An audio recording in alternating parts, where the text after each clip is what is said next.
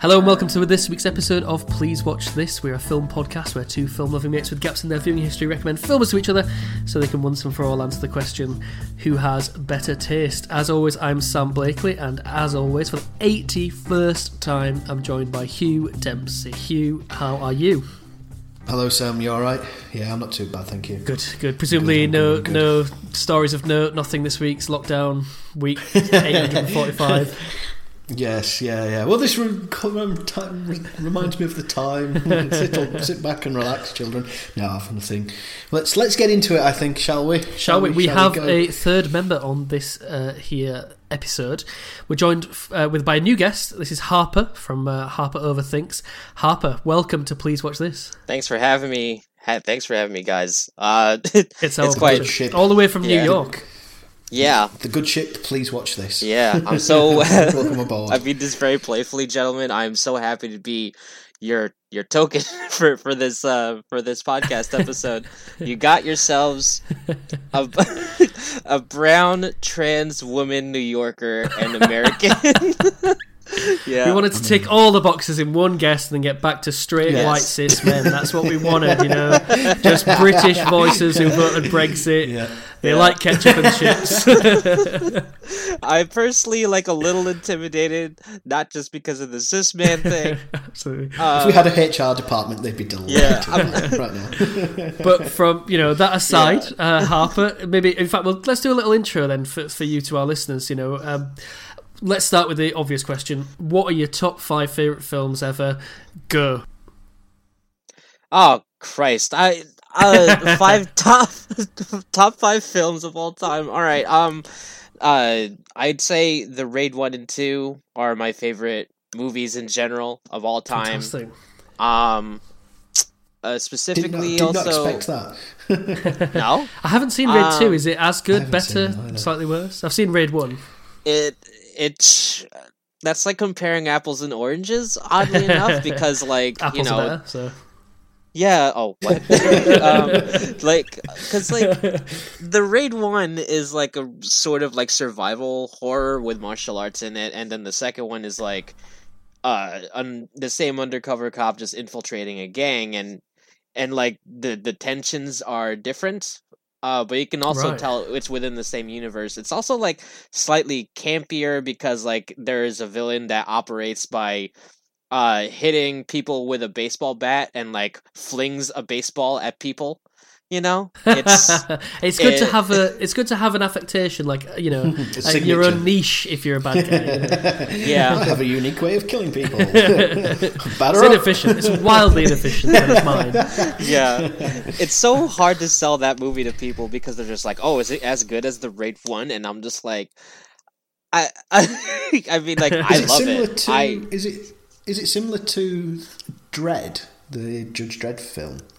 Yes, the first one is anyway. Is it the first one? Right, I wasn't sure if it's the second one. Have you seen it, Hugh? Have you seen any of the Raids? I've seen the first one. Okay. I've not seen the sequel. I think we know what Harper's second episode is going to be. The Raid.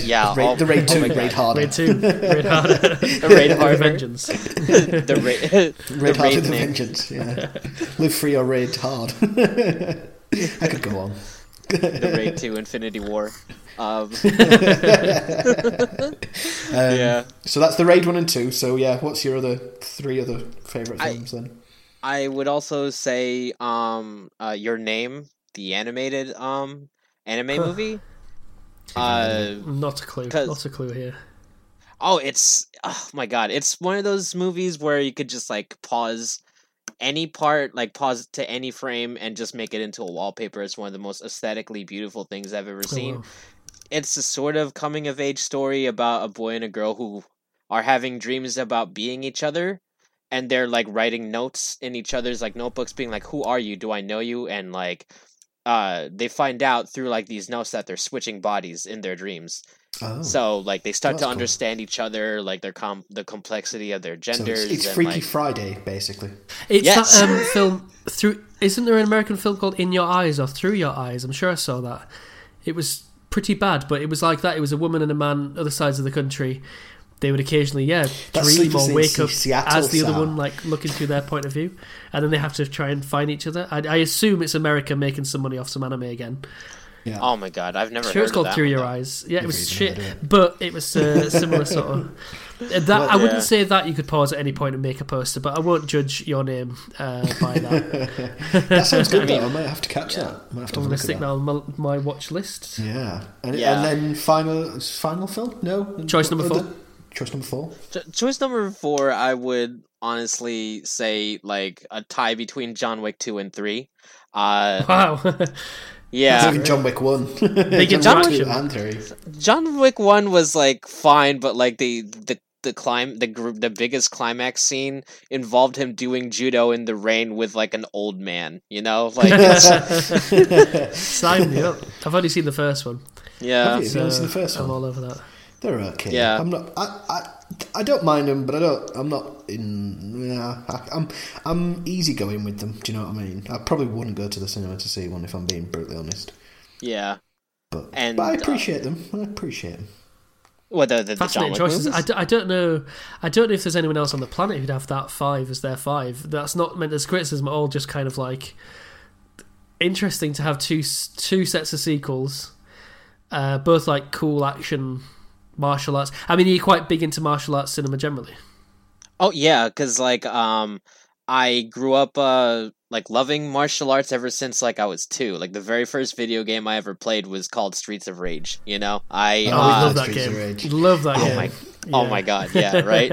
And I grew up watching Jackie Chan movies, and like, you know, I realized through him and through Bruce Lee movies that there are different ways to like fight people in the movies, and like it's like a perfect like way to enhance or sometimes ruin a movie, like having fight scenes directed or like done in a certain way. Like the reason why I really like the Raid 1 and 2 and the John Wick movies is not only because like the main characters like don't exude some sort of like weird toxic masculinity around them, like they don't have a big like bravado around them all the time. Like John Wick is like a modest guy who just wanted a dog, you know.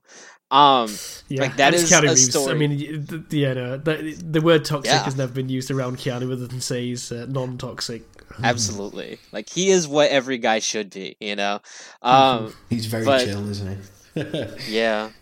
But like also like I really appreciate those movies, especially because like I used to work in a coffee shop in New York City, and I actually became friends with like a lot of the stunt coordinators of those movies, and Wow. I briefly had like a stint where I wanted to get into stunt work with them, and like I did practice a couple of scenes, like not scenes but like, you know, like reenactments with some key members of the stunt team before, and That's cool. you know, Great. like yeah, and I was like briefly like trained in like boxing and penchak silat, and just understanding that like is. the philosophies. Oh, that's Yeah. that's the Indonesian martial art showcased in the Raid 1 and 2. Right. I see. Sorry, Fantastic. I'm Have you ignorant seen of it, the? to be honest. Sorry. I mean, I've seen a lot of the Corridor crew, Corridor Digital. They do a lot of like, you know, watching stunt scenes with stunt people. I do find that fascinating. Yeah, me so too. much fun. Yeah, well, that's interesting. We now understand your cinema soul. Absolutely, yeah. So that's what listen, we're looking into the mind's eye of your cinema soul there with all those films. So and where here's a little bit more insight actually. So What's Harper today's actually film, right? recommended the film for this week. Quite interestingly. Oh, sorry, Hugh's making hand gestures. What No, was- I was just wondering, where does this film sit? Like in Right. the Okay. list Yeah. of So films? Harper asked to be on the podcast, and you seem like a pretty cool person who was in a very pretentious Facebook group, but you weren't pretentious. So I thought, oh yeah, sure, let's whatever film you want to do, and you chose Never Let Me Go, which is as the listener knows from the title of the episode, this week's film. Yeah, where does it rank? What do you love about it, and why did you choose it? Oh, what I love about this movie, like to put it in a nutshell, is that it hurts so good. You know? I want to apologize to you both because I was not expecting it to hurt so much, and I was like, because usually like if I was to choose like a good first episode for a movie podcast, I would usually choose a purposely bad movie, or I would choose a movie that's like not that's not really harmful or anything. Like, I wouldn't go in and be like, all right, let's watch 13 Reasons Why. Like, I wouldn't like do something inherently like offensive to people, but like Never Let Me Go is like one of the weirdest like interpersonal movies that involves sci-fi. I only wanted to suggest this because I never saw it, and I briefly studied English in college, and I pretended I got an A on my tests about Never Let Me Go, but I honestly never read it. So I owed it. I owed it to myself to be like, you know what? Let's talk about this with like, two lovely, Englishmen on a podcast. Like, I owe my professor this. But you have seen the film. I just want to clarify this report.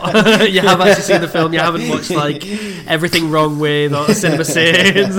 You've actually seen the film from start to finish. He's just read the cliff notes on the film. I saw it. Yeah, That's good. Well, not before I suggested it to you guys. I was just like, Never Let Me Go. That's a harmless idea. Oh my god. Playing fast and loose with our podcast. I mean, I'm up for it. I'm all game for these. For these. I did once do that for an English project. We had to do a talk to the class on a book we read. It had to be a slave narrative, and I supposedly read What I Know Why a Caged Bird Sings by Maya Angelou, and I just really read the Cliff Notes and the York Notes on it, and just Google it, and sort of like, now I think back, I looked underprepared as well as being underprepared, because like in a notepad you've got obviously, let's say, 100 pieces of paper and then a cardboard bit at the bottom. I'd used all the paper and I had the cardboard, and I had my notes from the presentation on the cardboard bit at the bottom, and the teacher very rightly at the asked me to wait behind and just talk to me about my work ethic, basically. Did you get caught out? Yeah, I got caught out. Yeah, I wasn't as cunning as Harper. There you go. Sam's acting career was never going to take off because he couldn't sell it. It was over before it began. So I'll give a quick synopsis then. Obviously, listener, if you've clicked on this, you know that it's about Never Let Me Go. You're either a devoted listener and therefore my brother, or you've seen the film and you want to hear us talk about it. There are spoilers afoot. I'll give a really super quick synopsis. It's a really sort of posh private school type thing, type place. There's these young children. We soon find out that they are clones who are being essentially harvested for organs. They're being raised to be organ harvesters, organ resource pots for people, because it means that things like lung cancer and whatever are not a problem in the future, because you just get a lung off one of these clones.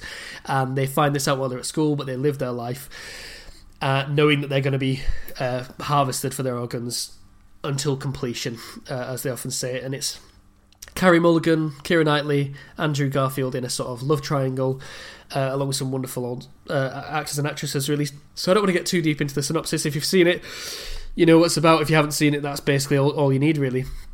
So I think that is the best way I can think of putting this, isn't it? It's a what was it? It hurts so good. The masochist dream. Oh my god, yeah. That is a good way of describing it, actually. It really is, and it's a beautifully shot film. It really is beautiful. I mean, did you get to? I mean, what do you remember of not reading the novel, Harper? To what extent did you get a sense of the novel from looking at Google? Oh, what exactly was your question? So, what kind of a sense did you get from the novel that you didn't read? That you didn't read. Oh, okay, yeah. So, that's such a hard question to ask, because like I feel like there's a little bit of a I didn't like read it, and I literally judged the book based on like the outer cover of it, perhaps. Yeah, the outer cover, and like it's called Never Let Me Go, and it's people like running away towards a sunset, and I was just like, oh, this is like a romantic movie about people escaping from their fates, and I'm just like, no, they didn't. Like, what the hell? Like, spoiler alert. Yeah, exactly. Yeah. No, that's. I mean, it was funny because I was just looking at what the runtime was to find out how long I could play FIFA before I had to watch it last night before I went to bed. And I saw it described on Wikipedia, like a very quick search heading. It was, this is a dystopian romantic tragedy. And I thought, oh god, I didn't know any of that. I knew it was a romantic film. I thought it was going to be like just basically a rom, maybe not even a rom-com, just a rom. Just a rom. I thought, well, yeah, we'll go ahead. Harper, it's one of her favourite films, so it must be good, and therefore we should watch it. Obviously, these are all revelations for us all. But yeah, it was a really different film to what I expected, really.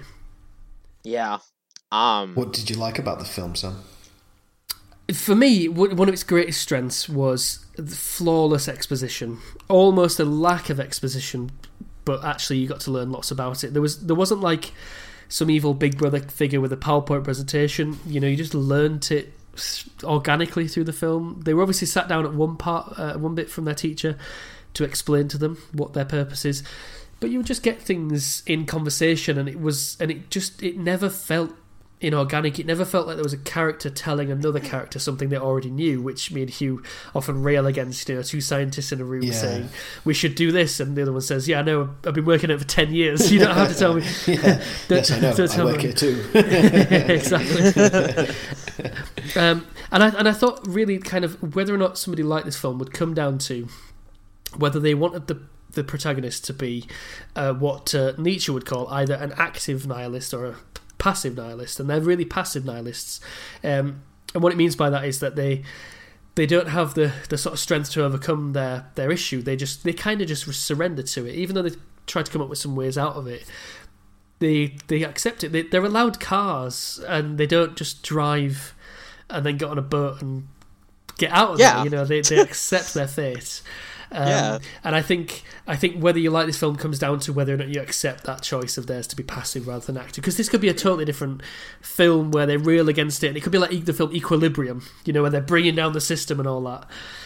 Yeah. But it's not that film at all, is it? I do love Equilibrium, by the way. Cool. What are some of the things you liked about it, Harper? I didn't hear that, Sam. Sorry. What were some of the things that you liked about it? I really like that it actually subverted my expectations in a lot of ways, because that's always good. As soon as it's sometimes good. Yeah. Well, yeah. Sometimes. Game of Thrones season 8. Jesus. The Last of Us Part 2. Yeah. Especially The Last of Us Part 2. But in terms of subverting my expectations, this movie tells you what the hell is going to happen to these children from the get-go within the first 10 minutes, said by that lovely actress who was also in The Shape of Water. And she was yes, yeah, she's oh my god, yeah, she's an interesting actress. As soon as she said to the kids, hey, so this is what the fuck's gonna happen to you, and there's nothing you can do about it. She wasn't from New York, so that's not verbatim. Hey, you guys are fucked. Right, Joey, get me a cup of Joe. Okay, kids, listen up. This is the real truth. Fuck out of here. Get the fuck out of here. Your organs are going to get harvested. Deal with it. You've got to live your life. Yeah. Yeah, I'd like that film. That's the film. I want to see. That's the American remake. Yeah.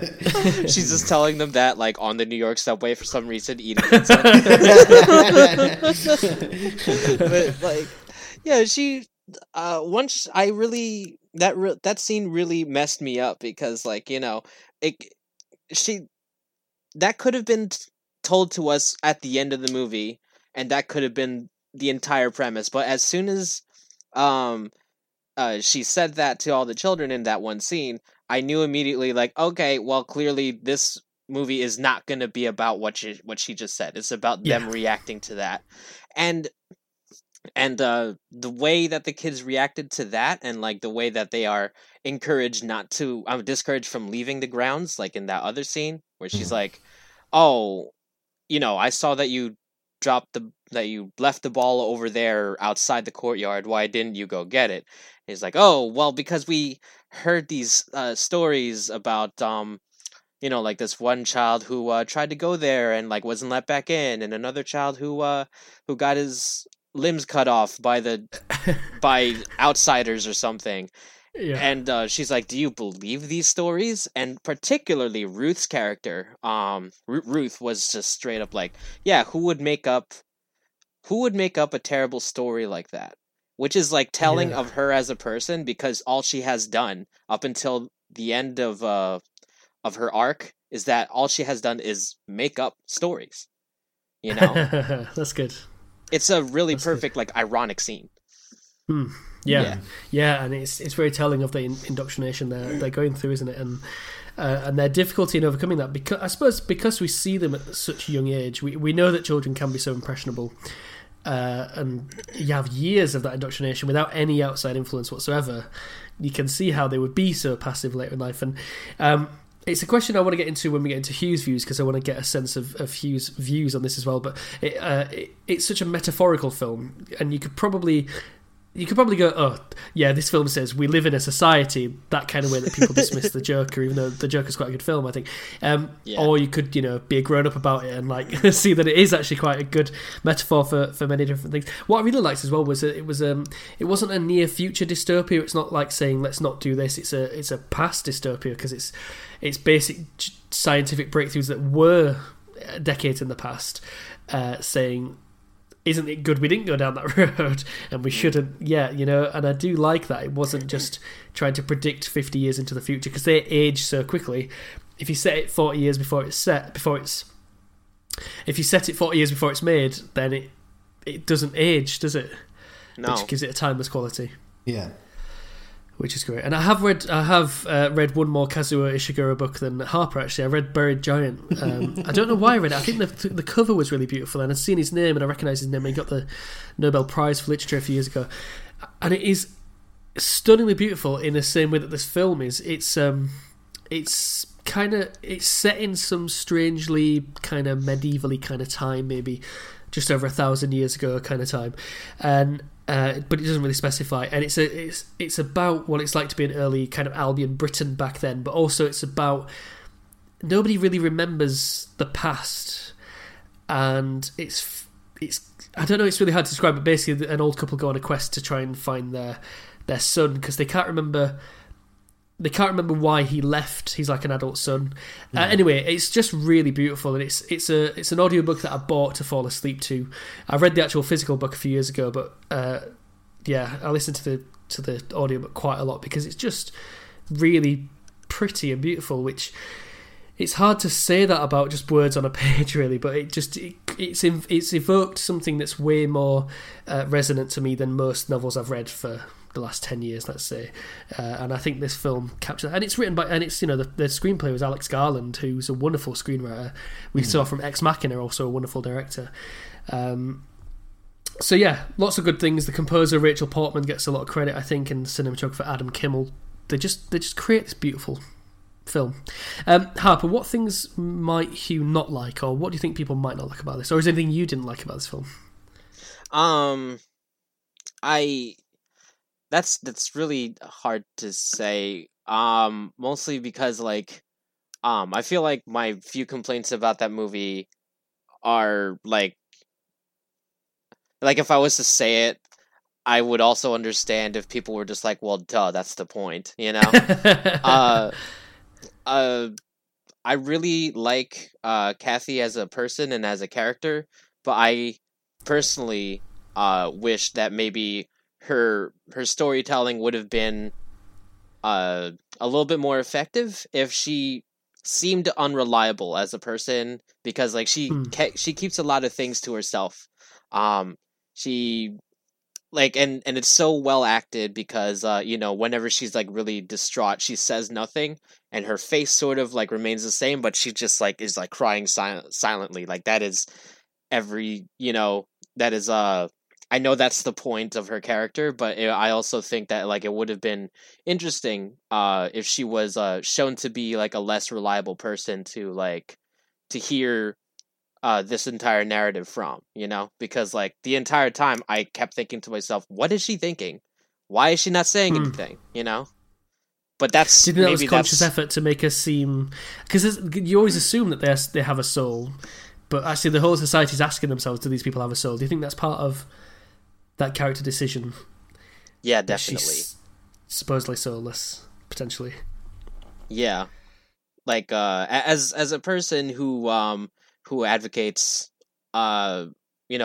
like abuse survivors and like people who like deal a lot with like repressed memory and all this stuff. It's kind of like if you were told that you have no soul repeatedly, and you lived in an environment where like you're only seen as like an organ capsule, an like a crop, really.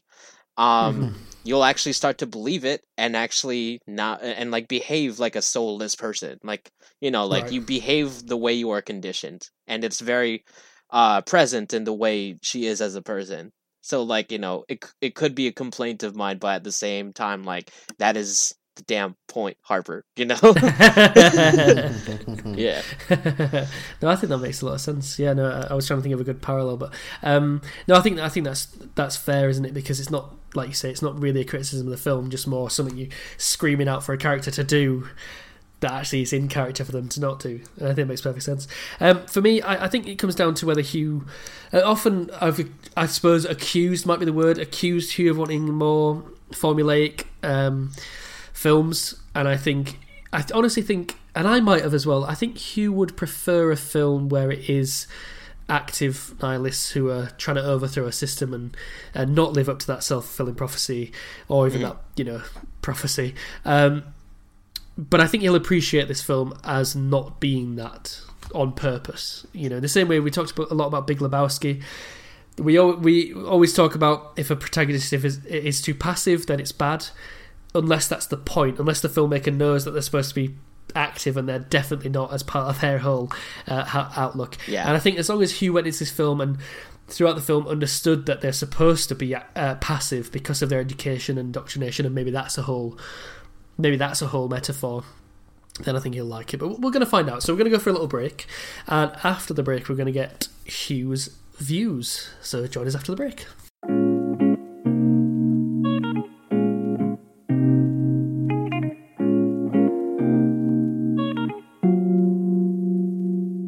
Hello and welcome back to Please Watch This. We are now ready for Hugh's views. Hugh, what did you think of this delightful film?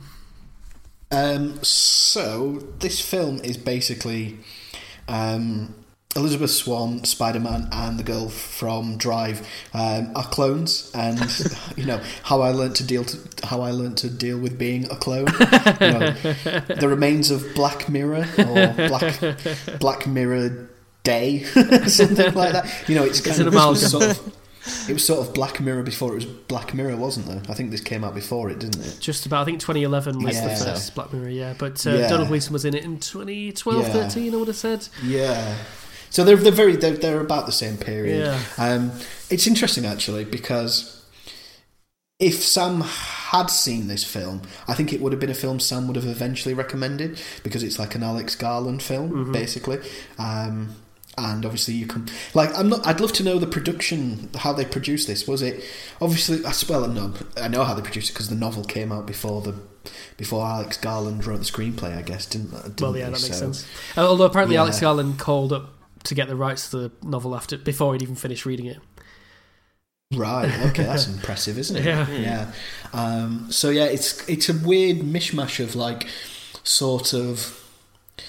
that sort of stuffy, like middle class British repression, and can't discuss our feelings correctly, and have to people having to show their affection through small little acts rather than sort of through big gestures, and it's got that sort of Remains of the Day feel about it. But it's also a crazy sci-fi film about these people who have been cloned and are going to be harvested for their organs before they turn 30, essentially. Yeah, because there's no space lasers in it or anything. I don't think of it as sci-fi, but it is, isn't it? Or at least it's I mean, it is. Yeah. It is sci-fi. Yeah, and I think for me it comes down to, because there's almost like two films going on. There's this, like you said, there's this love tryst triangle thing going on between Kathy, Ruth, and Tommy, and obviously you think like the beginning of the film's all about almost completely about Kathy and Tommy, and then Ruth's just kind of there, but then she kind of gets the relationship, and you're not really expecting that. And that's subversive in its own way, that like this film kind of works towards. And yeah, I think Sam hit the nail on the head.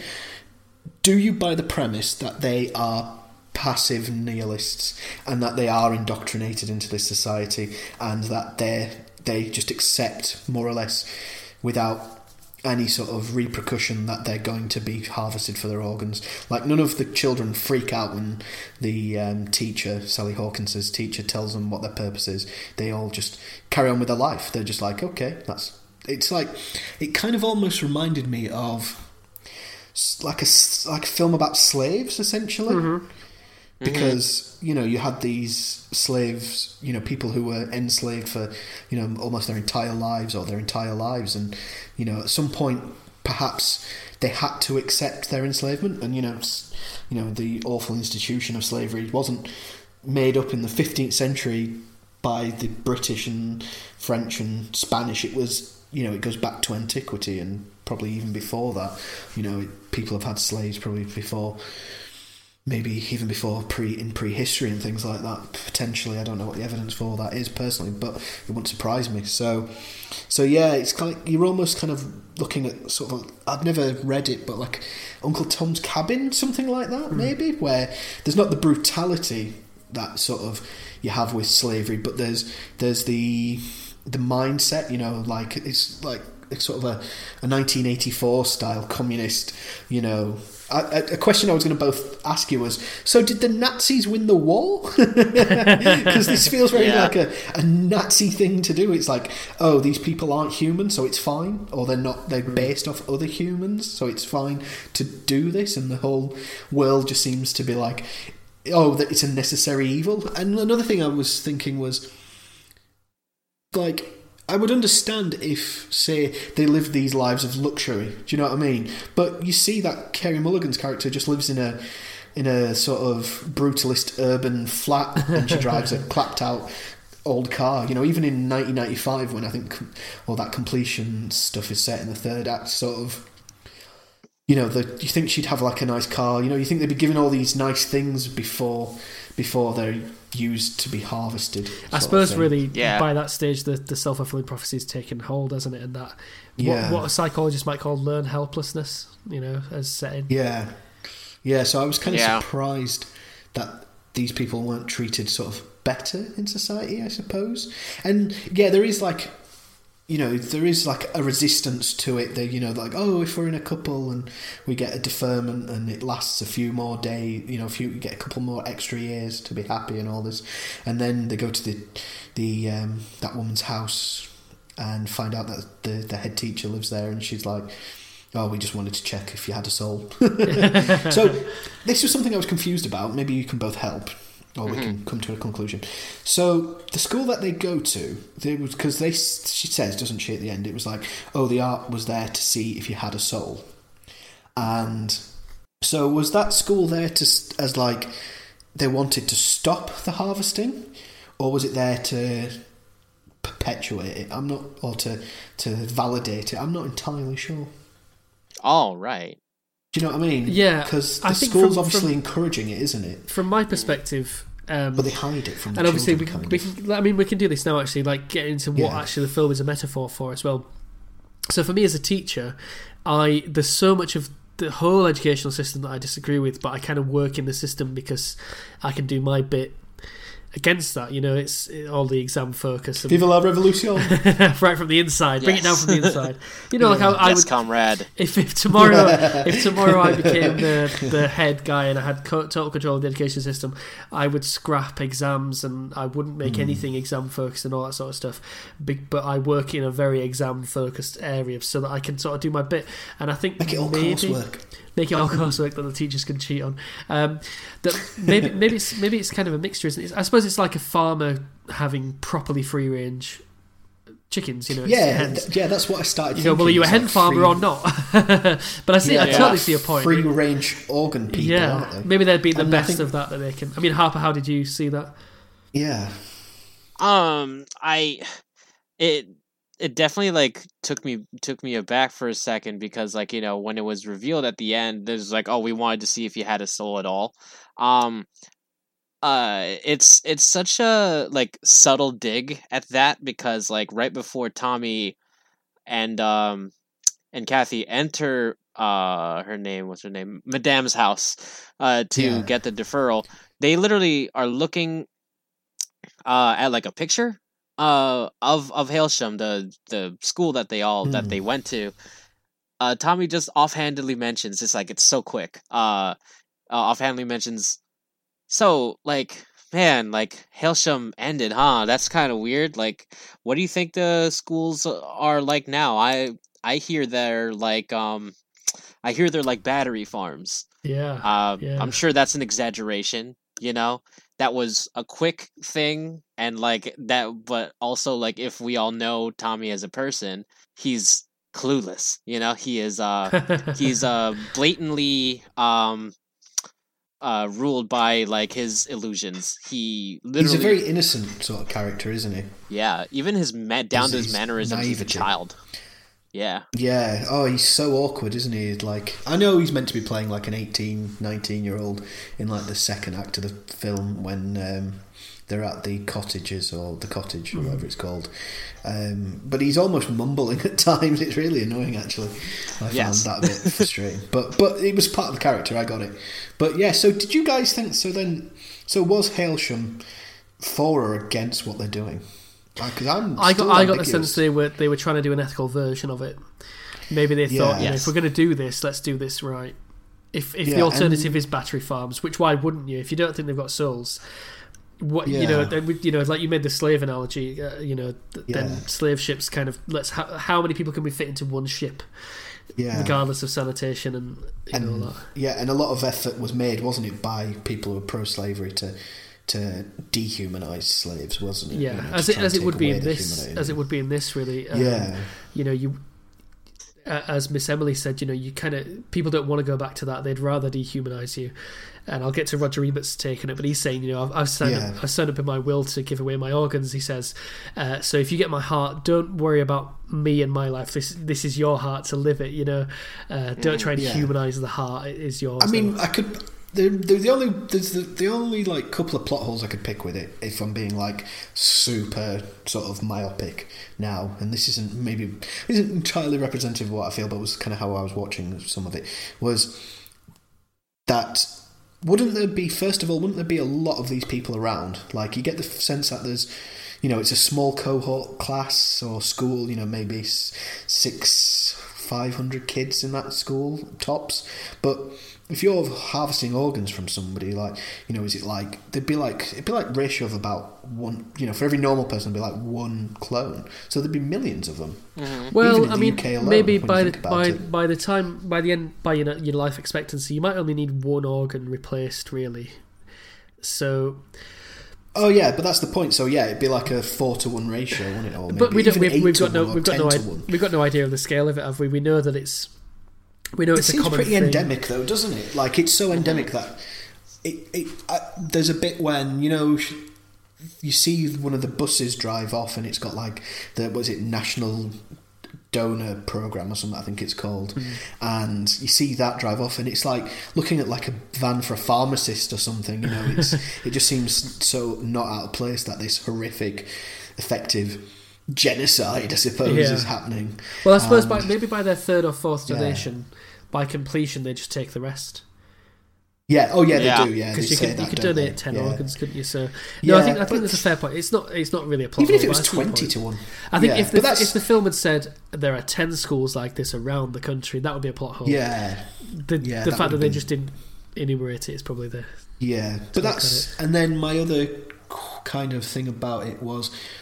You don't really see it, but then this could be, you can argue this point quite easily about the whole indoctrination thing is there's no, other than the wristbands and obviously their schooling, you don't see any real authority trying to prevent them leaving. They never go, they go to the coast, and he's in the ship and he's like pretending to drive the ship. And it never, like Sam said, it never occurs to any of them to like, if this was me, I'd be fucking off to deepest, darkest Peru, or the DRC, or Indochina somewhere. I'd be, what's the line out of Pulp Fiction? If he's, if he's in Indochina, I want an N-word with a in a rice bowl popping out and putting a cat. Oh my god, yeah. Yeah. And it depends how you watch it, because if you watch it as a beautiful allegory, you don't. That's a like a vapid question. But if you watch it, if this set itself up to be like 1984, or let's say Equilibrium, which is basically 1984, that would be the case. And I think a lot of the time when you watch a film, you watch it and you want the protagonist to do what you would do in that moment while you're watching it, as opposed to what that protagonist would do in that moment, whether they're a long-term like indoctrination or whatever. You made a good point earlier about like the end of Game of Thrones, season 8. There's one of the better moments of that is when, spoiler alert, I'm afraid here, but when Jaime Lannister leaves Brienne, and it's like it's like the audience is like, why would you leave her? And it's like, no, that character is. Despite everything Cersei's done, he still loves Cersei. Yeah. Even though it's his sister and all these horrible things. Not to make this Game of Thrones podcast, but so many of the final ends of the characters actually weren't that bad. It was just they needed 2 more seasons of build up to. It wasn't how about instead of another season of build up, we just make it so that you make. I've forgotten everyone's name. Emilia Clarke's character, Daenerys. You just make her make that decision in the moment, rather than like, let's build it up properly. No, let's just do it in a moment. Why would it be any different to destroy all things like We'll hint at it so subtly nobody'll ever figure it out. It'll have no emotional resonance with anyone. Yeah, so then that brings me to the second point of this film is, if you watch this film... like, say, if you was flicking through the TV stations and you came to it like halfway through, you would have no idea that this is about people who are clones that are, are being harvested for organs. You would just think it was like some sort of 20-somethings, middle-class sort of English coming-of-age drama about a love triangle. Subtly done. So, I really, the... is that as criticism or is that to its credit? Oh no, that's to its credit. It is, because it grounds it, doesn't it? And it's you do feel like these characters are real people. They're not characters on a page, who are saying stock lines. They're real life people with feelings and emotions, and they clearly do have a soul, I would argue. What I liked. It's got good acting. The actors are all good in this. I think Carey Mulligan's really good. I think Andrew Garfield's good. Keira Knightley, she can be very hit and miss at times in films, but I think this was in her phase of I'm going to do provocative films to shed the Pirates of the Caribbean. I think she was in Dangerous Method about a year after this. Time, she was great. It's a very... I'm sorry. I'm sorry. I feel like Tommy, Ruth, and Kathy, like, I've felt a lot of empathy for the 3 of them, mostly because like they fit the 3 types of people I am into as a bisexual person. Like, it's just like like an emotionally stunted, complicated boy, an emotionally stunted and like kind of mean, like, brown-haired woman, and like another one is like a very sweet, like, adorable faced, like, well-read woman. Like those are like the 3 types of people I'm into, and I'm like, maybe to what extent am I just projecting myself a little too much? What was it you were saying, Harpy? You overthink things? The director, actually, Mark Romanek, he said that it was a real challenge making Keira Knightley look plain. Like, whatever they did, they couldn't get her to look plain. Yeah, she is impossibly good looking, isn't she? Yeah. I know. But she's good. I thought she was good in this because she comes across as, like you said, a bit naive, bit of a bitch. Somebody who's a bit... You'd probably say she's probably a bit self-absorbed because she wanted to... She wanted to be loved by Tommy's character, didn't she? But wonderfully self-aware and redemptive by the end. I thought that was the interesting thing about that time jump, and I know that Hugh, you'd had a problem with the time jump in There Will Be Blood. I wonder if that's the same here, but there is a time jump and she's a different person after her surgeries. It's fine because they set it up right at the beginning of the film, don't they? It's actually set when Tommy's going through his last... when he's going through completion. It is an interesting premise. Like, let's not make any bones about it. It is an interesting premise. What would the lives of clones be like who are sole purpose is to be harvested organ donors. What sort of lives do they have? What can they do? What do they do? How do they deal with it? What sort of acts of sedition? The closest they can do is they think there's a loophole that they can keep them alive for a bit longer. So they think even the system allows for them to survive longer. But they always want to work within the system, don't they? There's no questioning of the system. And Hugh, I bought a book for Hugh last Christmas ago, and I gave it to him this Christmas. Presumably he's read it by now. It's many weeks ago, so no doubt he's read it a couple of times. 1984. Yeah. Let's say I've read it by now. Yeah. Well, take Harper's technique and just pretend you've read it. I will read it. I was thinking about reading it this week, actually. Well, this is going to be a good time. So Roger Ebert, who I'll get to later, here's just a paragraph from his review that I think is relevant to this rather than his overall review. He says that the director wisely follows Ishiguro in burying any meanings well within a human story. The film is about Kathy, Tommy and Ruth and their world, and not some sort of parable like in 1984.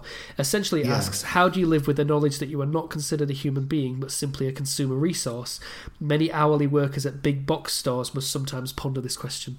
So aside from the educational metaphor, just a life working in an office or a warehouse kind of metaphor fits really quite well with this. Yeah, and it brings up questions of why bother educating them at all.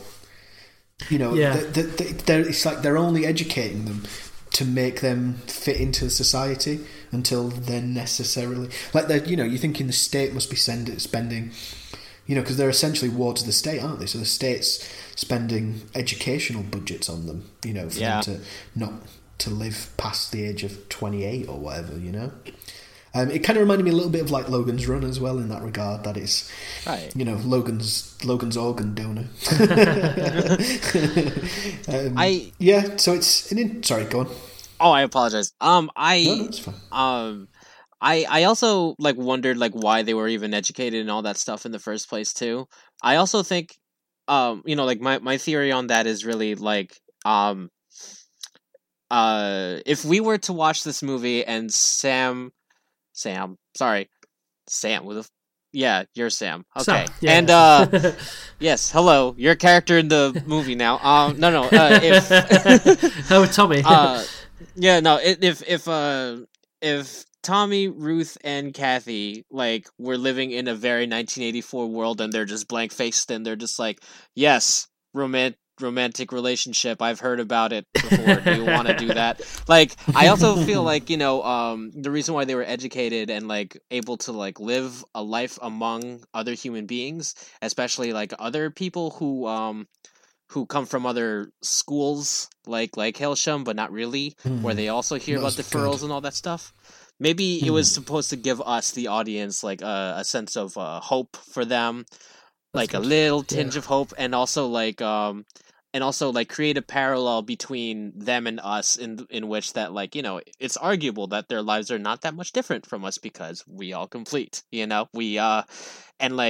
in late stage capitalism we are all used up of our resources, in their case vital organs, in our case our emotions, the work we put in, our senses of self-worth is we're told, when ever since we're kids, you can do anything you want to, but we all know that's not true, Unfortunately. Although one thing I would say, and this is not the time for this debate, I'm not entirely comfortable with the phrase late stage capitalism. That's fair. Hugh is a history and politics. I'm not overly convinced. I don't fully understand the late stage bit. Go on, Hugh. You got 3 minutes. No, I'm not. I'm not no, it's okay because it's a useful label and it does say a lot, and there's just a nag at the back of my head that it's not. Do you think this is the early stages, Hugh? Is this? I don't know. Primordial capitalism before it all went shit. Well, it's clearly not. Yeah. It's clearly not early capitalism, obviously. Anyway, I don't want to get into that. Anyway, sorry. You know what? Here's a little segue then. So, Hugh, I don't know if are there any other key things you didn't like about this film?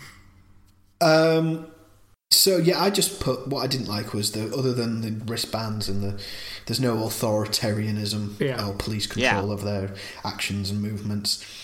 I like the premise. I just don't buy that they're all happy to be harvested for their organs and don't want to escape. I'm not overly convinced, but I suppose it's easy to argue that in these kind of situations there are going to be people like these three who are, you know, it's just so many of the people they know around them from school did get completed and got their organs harvested, so they're happy to do it. I mean, I feel like Keira Knightley's character Ruth in this she's a tragic figure in the end, really, isn't she? You know, she could have spent that time actually falling in love with somebody she did love.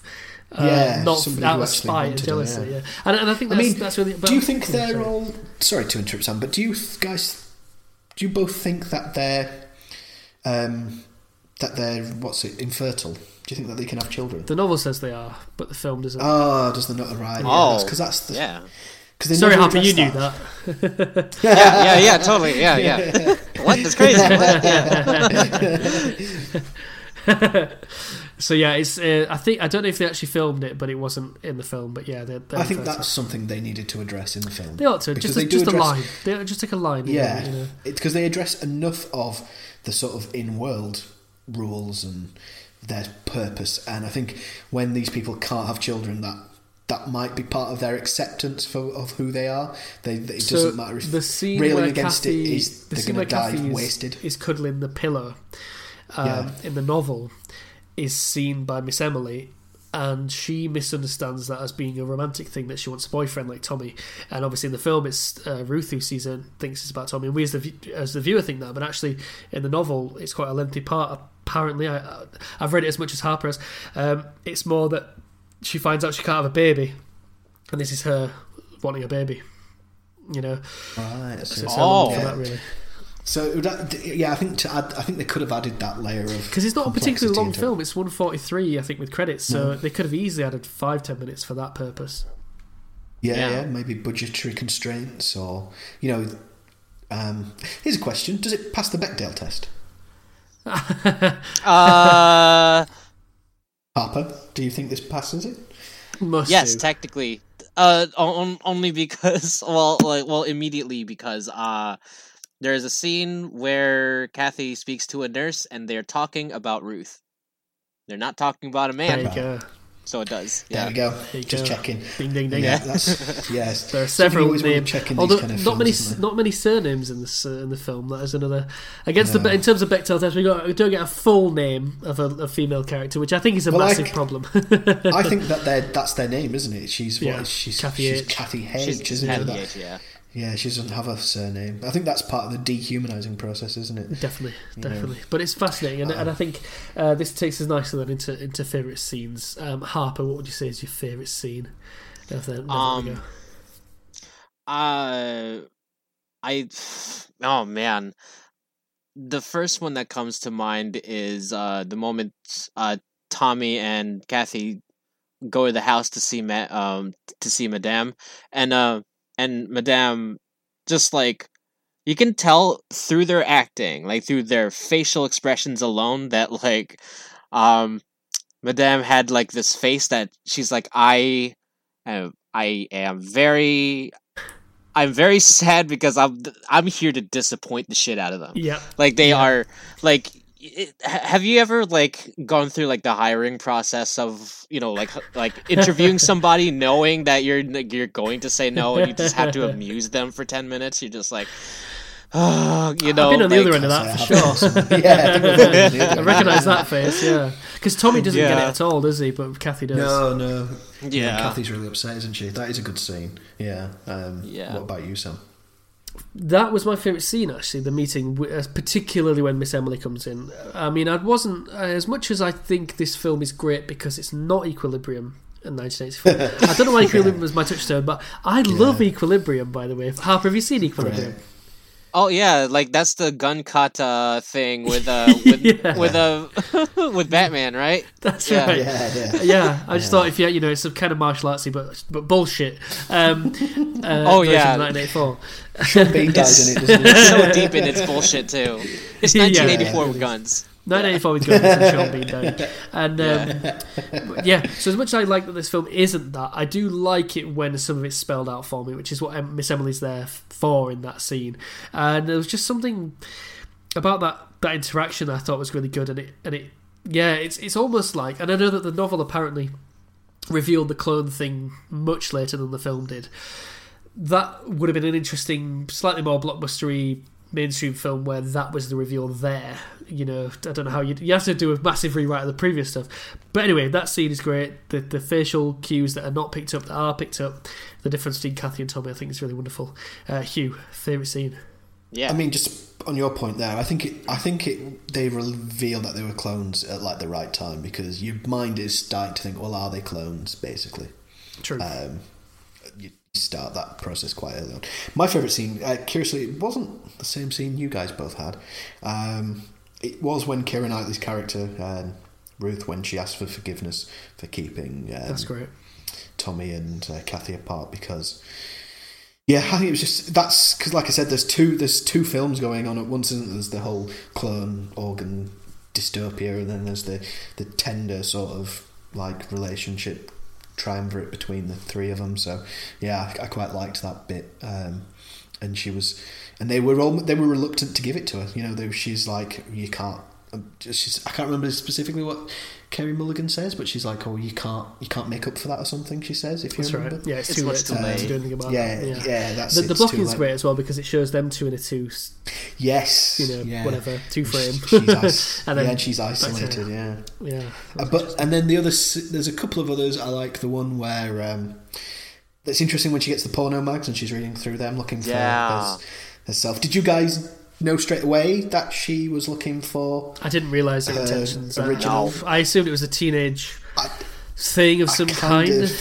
I thought she was jealous. I kind of figured it out when she was like flicking really fast. I was like, oh well, she's not gay, so she's not looking at it because she likes women.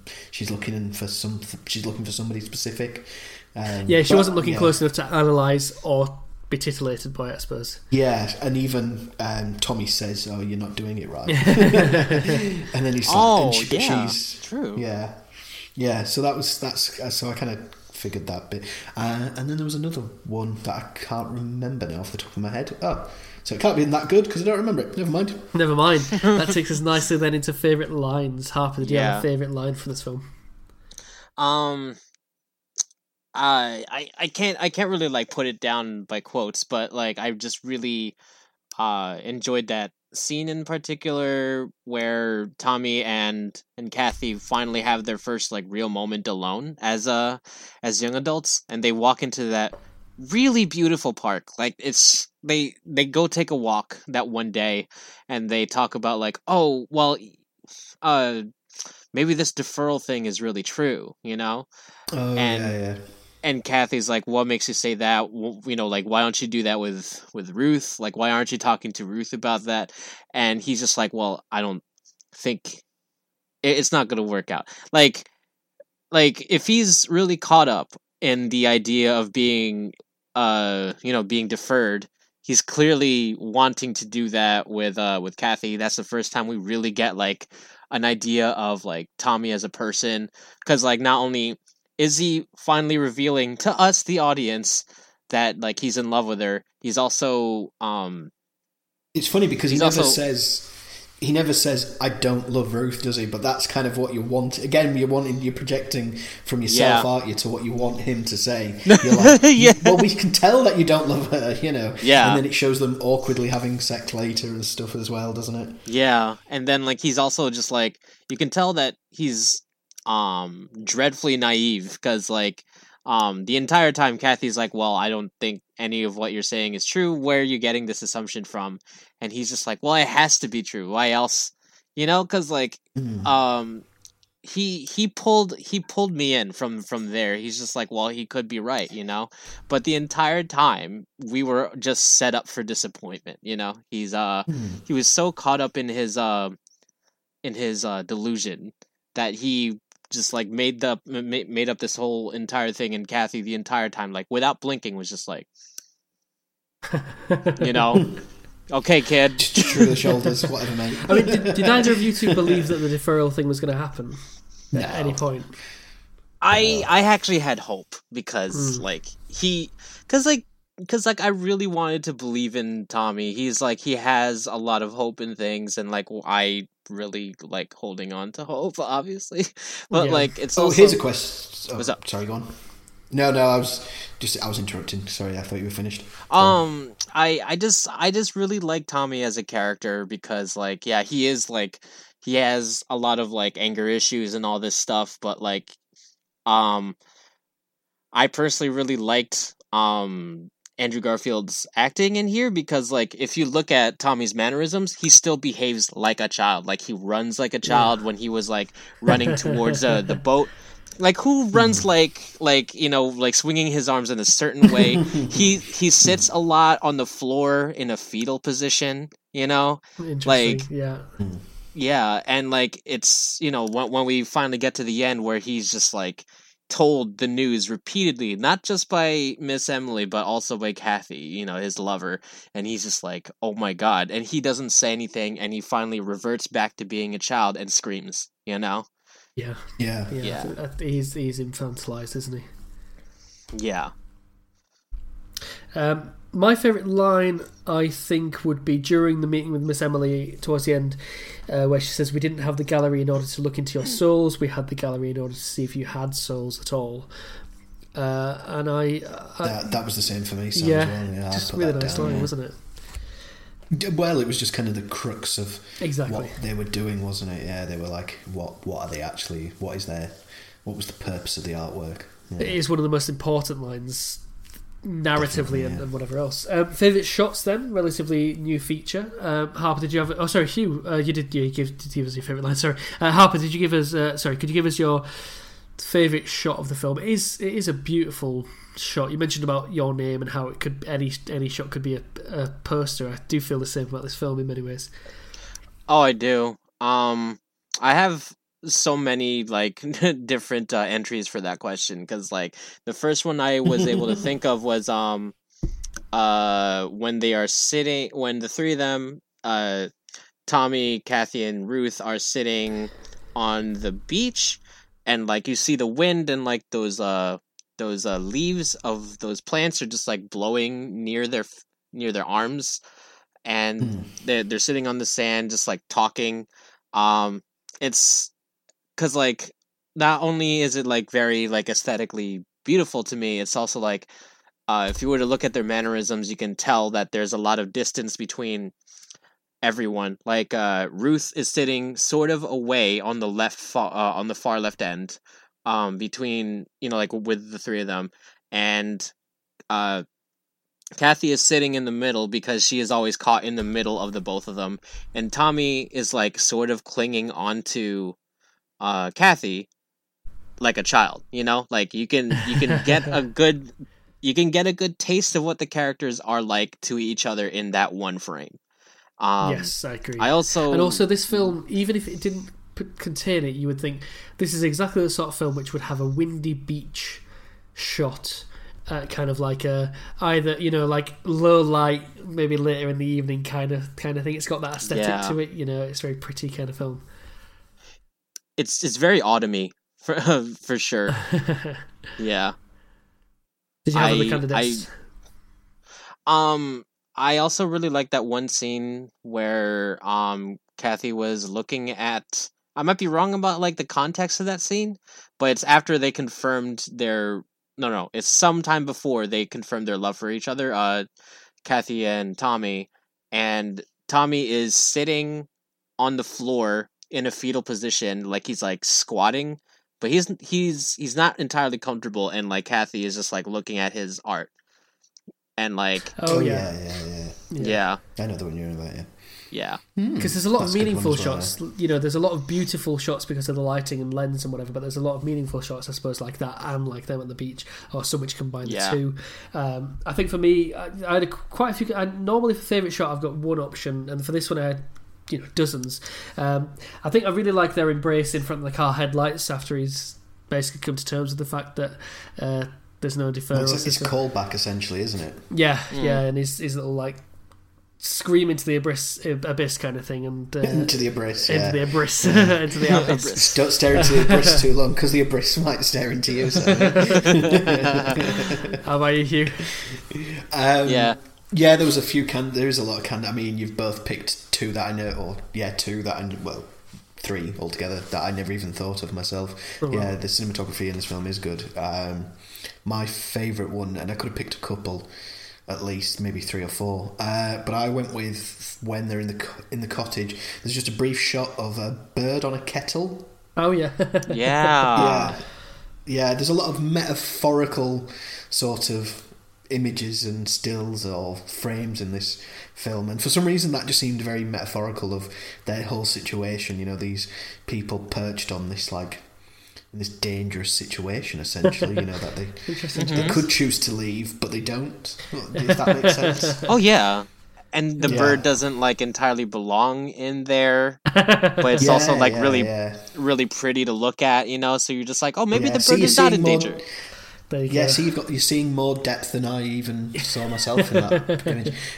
When you're saying the bird's pretty, when they're saying, oh, all the people who they use for the cloning are junkies and hobos and things like that. They do turn out alright, don't they? Their junkies have a great gene pool in this alternate world, don't they? You know, why are you a hobo? Well, I just couldn't cut it on the catwalks of Paris. My cheekbones are too high. I'm too beautiful. They couldn't make me look plain for their autumn pageant. I was never going to be in Sears. It was always Vogue and on nothing, unfortunately, and the work dried up. Yeah. Well, with that, Andrew Garfield with his Hollywood hair. we're gonna take a little break, and we are gonna comb our Hollywood hair, and then when we come back, we'll get ratings, critics, quiz, and what's going to happen next week. All right, so join us after the break. Alrighty.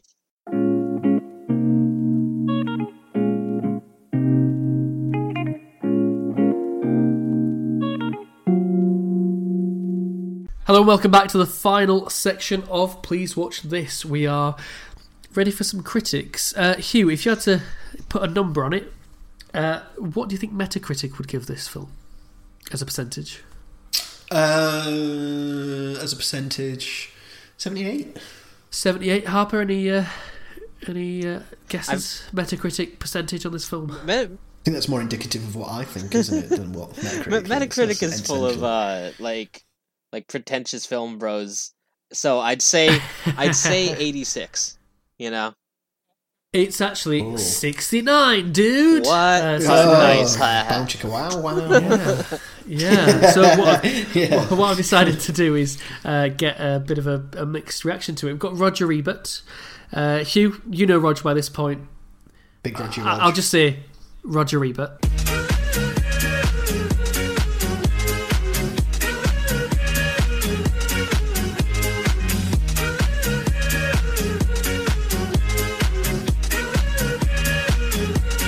Roger Ebert.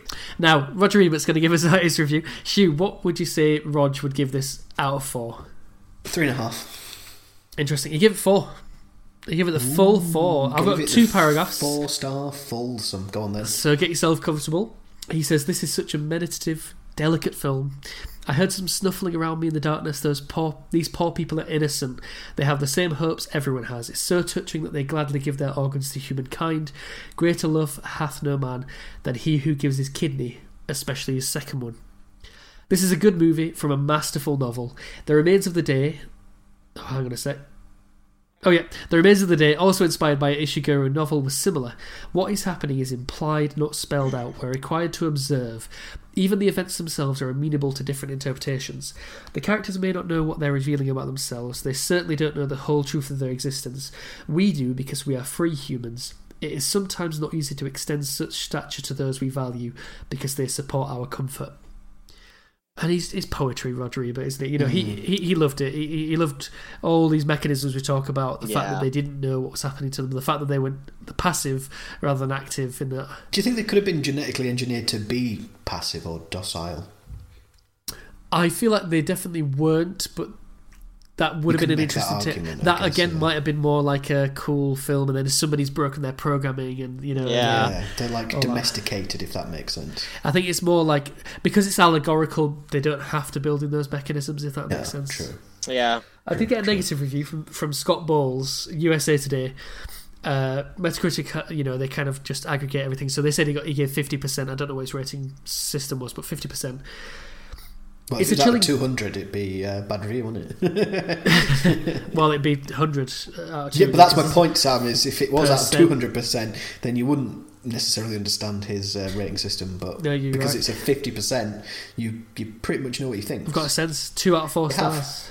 Yeah. 16 out of 32. You- It's a you could chilling go premise, says Scott Bowles of USA Today. It's a chilling premise, even if it does borrow from the 1976 sci-fi cult classic Logan's Run, second mention today, in which humans are exterminated at 30 to keep the population under control. In that film, at least, Michael York and company ran for their lives. The movie darts from those scenes as soon as they get there, leaving us with husks of... Oh, he's talking about the... Never Let Me Go Now. The movie darts from those scenes as soon as they get there, leaving us with husks of people ruminating on love, death, and their role in the universe. Fine questions all, but ones that need to be answered at least partly on screen. More puzzling is why the director offers no real villain. We know that the government has become a killing machine, but like HAL in 2001, we need a face at which to hiss, even if it's Big Brothers. Which I think is a lot of words to use to say that he didn't get the film. Yeah. Well, like I said at the beginning, I think it rests on the premise.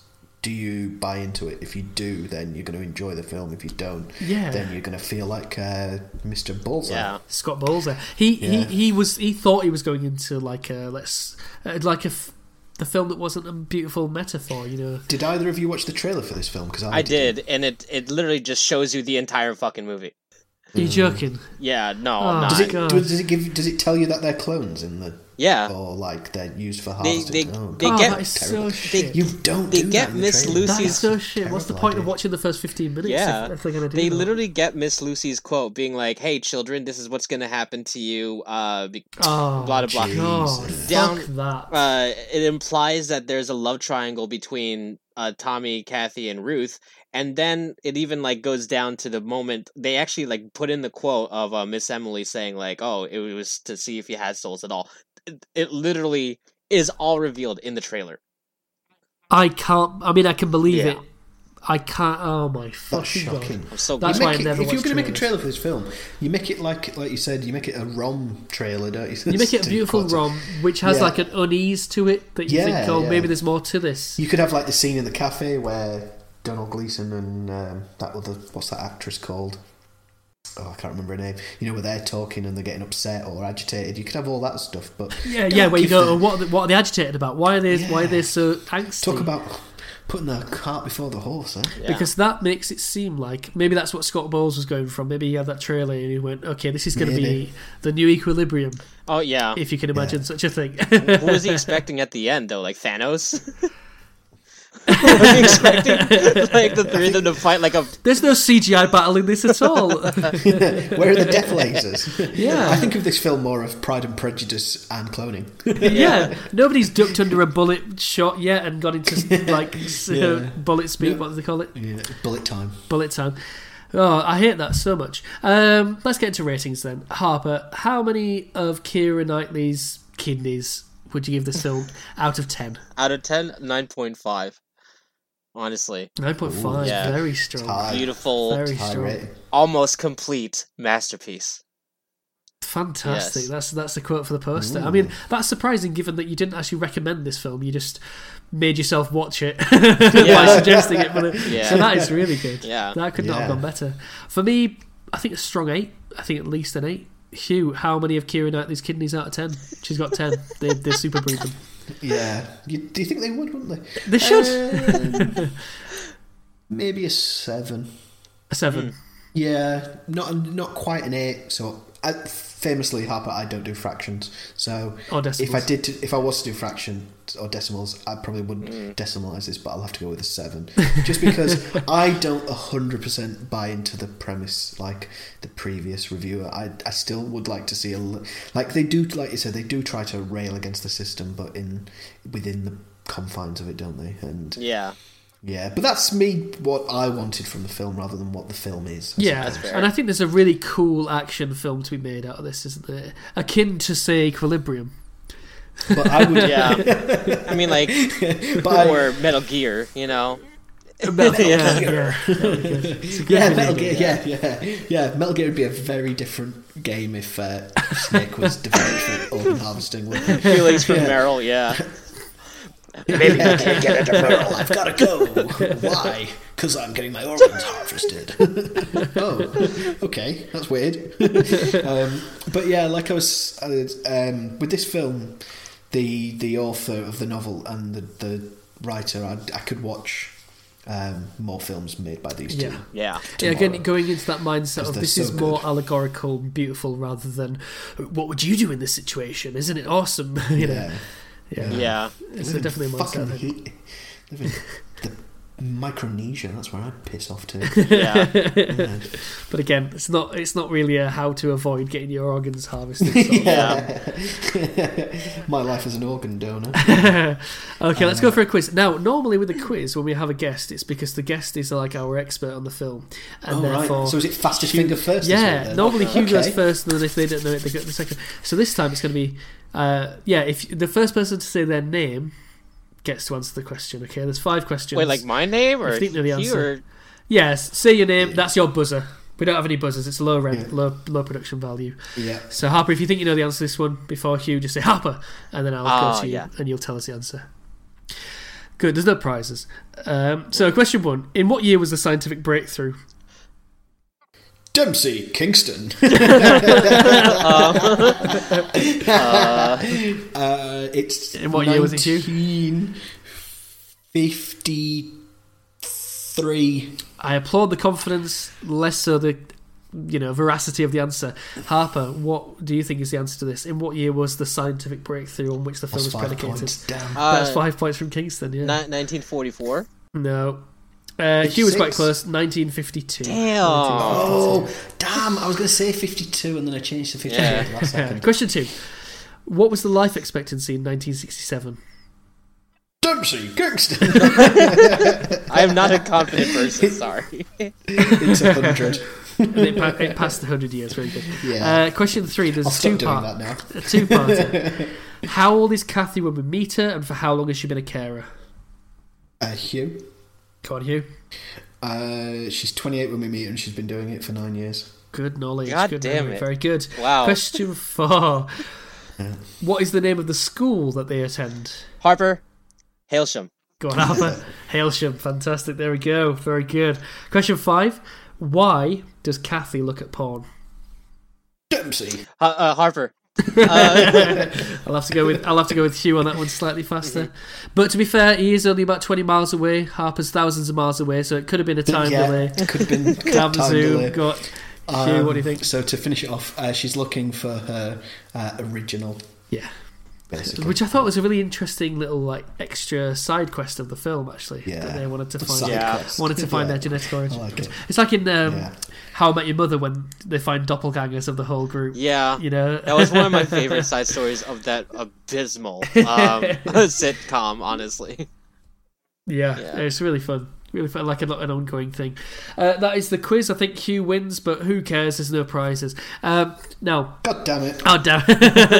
I should have mentioned beforehand. There's no prizes. We're all winners. Oh, I did. We are in many ways as winning as Charlie Sheen. Now, Harper, we fully appreciate your being here with us on the episode. We hope you'll come back in the future. How have you felt your time was in the Please Watch This bosom? Honestly, this was a huge honor. I really love good.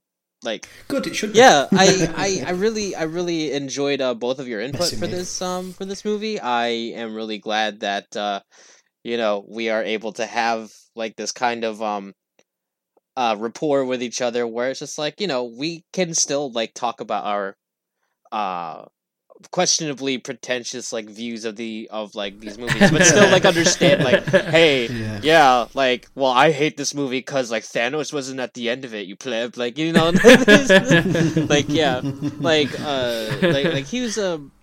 Hugh in particular, your criticism about this movie is really interesting because it sounds like, if I had to make an assumption, it sounds like you didn't like this movie as much as I did because the characters behaved in a way that you weren't expecting, and that's fine, Do you know what? I like the characters. I genuinely do like the characters, and I'm totally on board with all the choices they make. I'm just a guy who, when it comes to certain premises, they have to be watertight, and they have to make me believe that in the world that they inhabit. And because this world is so close to the normal world, except with this one little thing, it's easier for my brain to not suspend its disbelief. Well, she wanted Jason Statham to play the grown-up Tommy, I think, is the issue. Yeah, obviously. Yeah. I mean, why is The Rock not in this? And Kevin Hart, he could have played grown-up Keira Knightley. Yeah. I just think like the criticism is like really interesting from you both, because like I didn't see it that way, only because like I try to take in like works of like all types of like media as they are presented to me. So like whenever I see, let's say, like analysis videos on like fight scenes, like there's this one series I really like watching. Is like this guy who's a knife expert. He's a knife instructor, and he analyzes John Wick fights, and he's just like, well, like this is a cool scene, but at the same time, like, Keanu Reeves could have like sliced the wrist here, he could have done that there, and like done this little parry. Oh yeah, that technique isn't entirely right, blah blah blah. And like, yeah, we can do that. We can like nitpick all these things. I'm not saying you're nitpicking, Hugh, but it's like, in terms of this guy, I'm famously nitpicking. In terms of this guy being this knife instructor being like a nitpicking person, like the point of like some art pieces is that like they are what they present themselves to be, and like in arguably in any real life fight, you wouldn't think about like wrist locks or anything. You'd just be like, I have to live, I have to live. You wouldn't sit there and like analyze the person's like movements, like life is not an anime. That's the inner monologue. Yeah. Don't die. Yeah, don't die. Oh my god. Yeah. Prevent dying.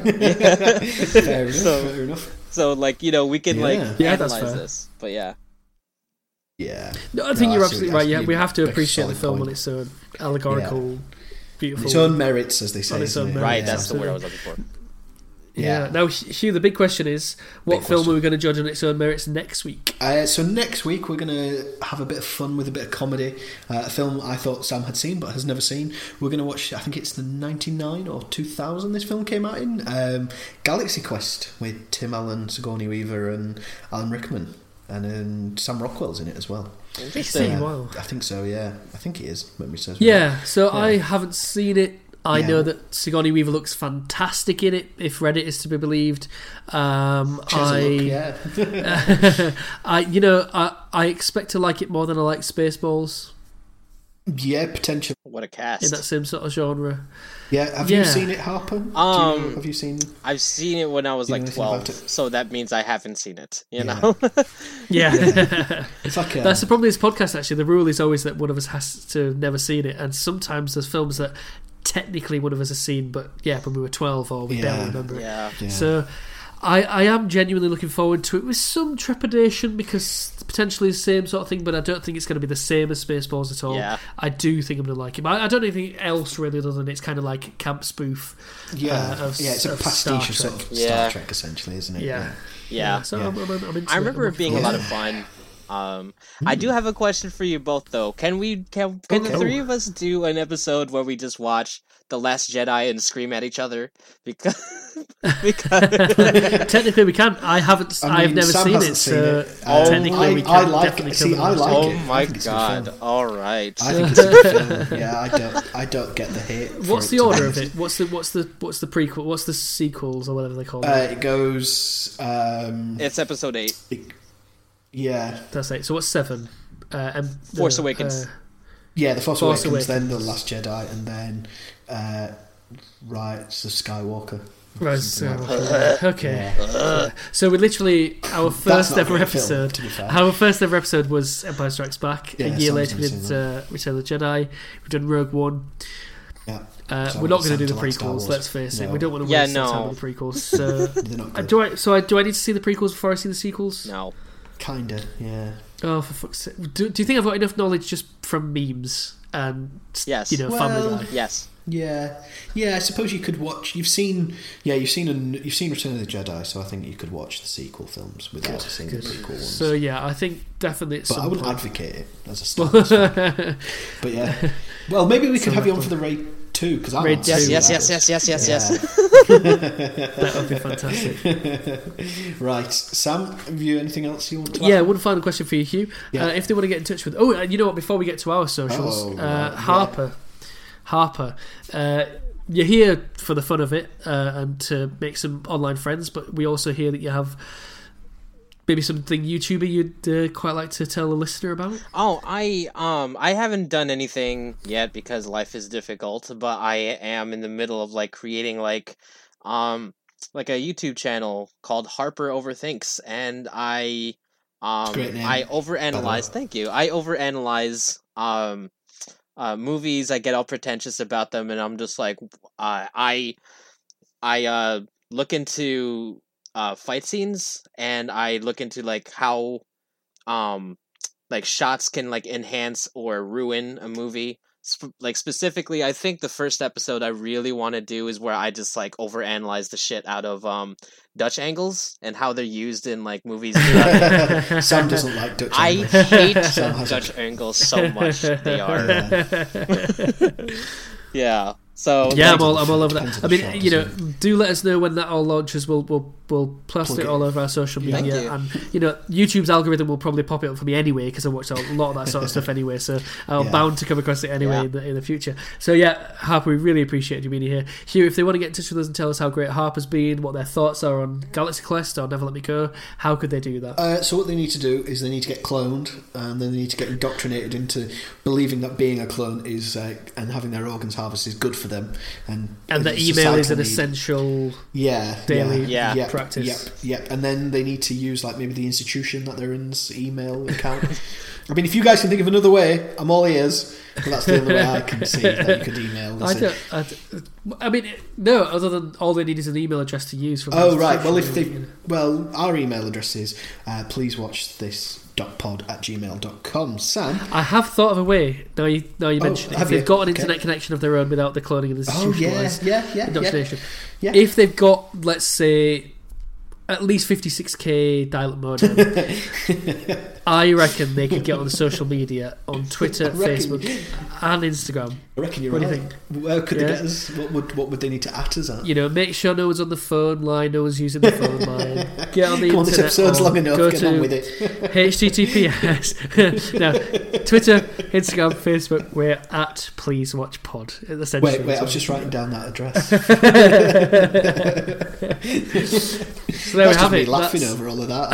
It's just going to sound terrible. At Please Watch Pod. I'll put it on the stuff. All right, good. Well, Harper, it's been a pleasure. Thank you for being on the show. Thank you so much. Thanks for coming on. Right. Thank you so much for having me on this show. This has been a whole lot of fun. I hope you fellas have me on for another episode. I would love to join you. We'll have a meeting and we'll decide. Yeah, let me know.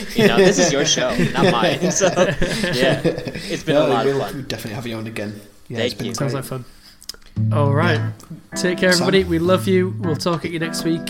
Peace out. Peace out and bye.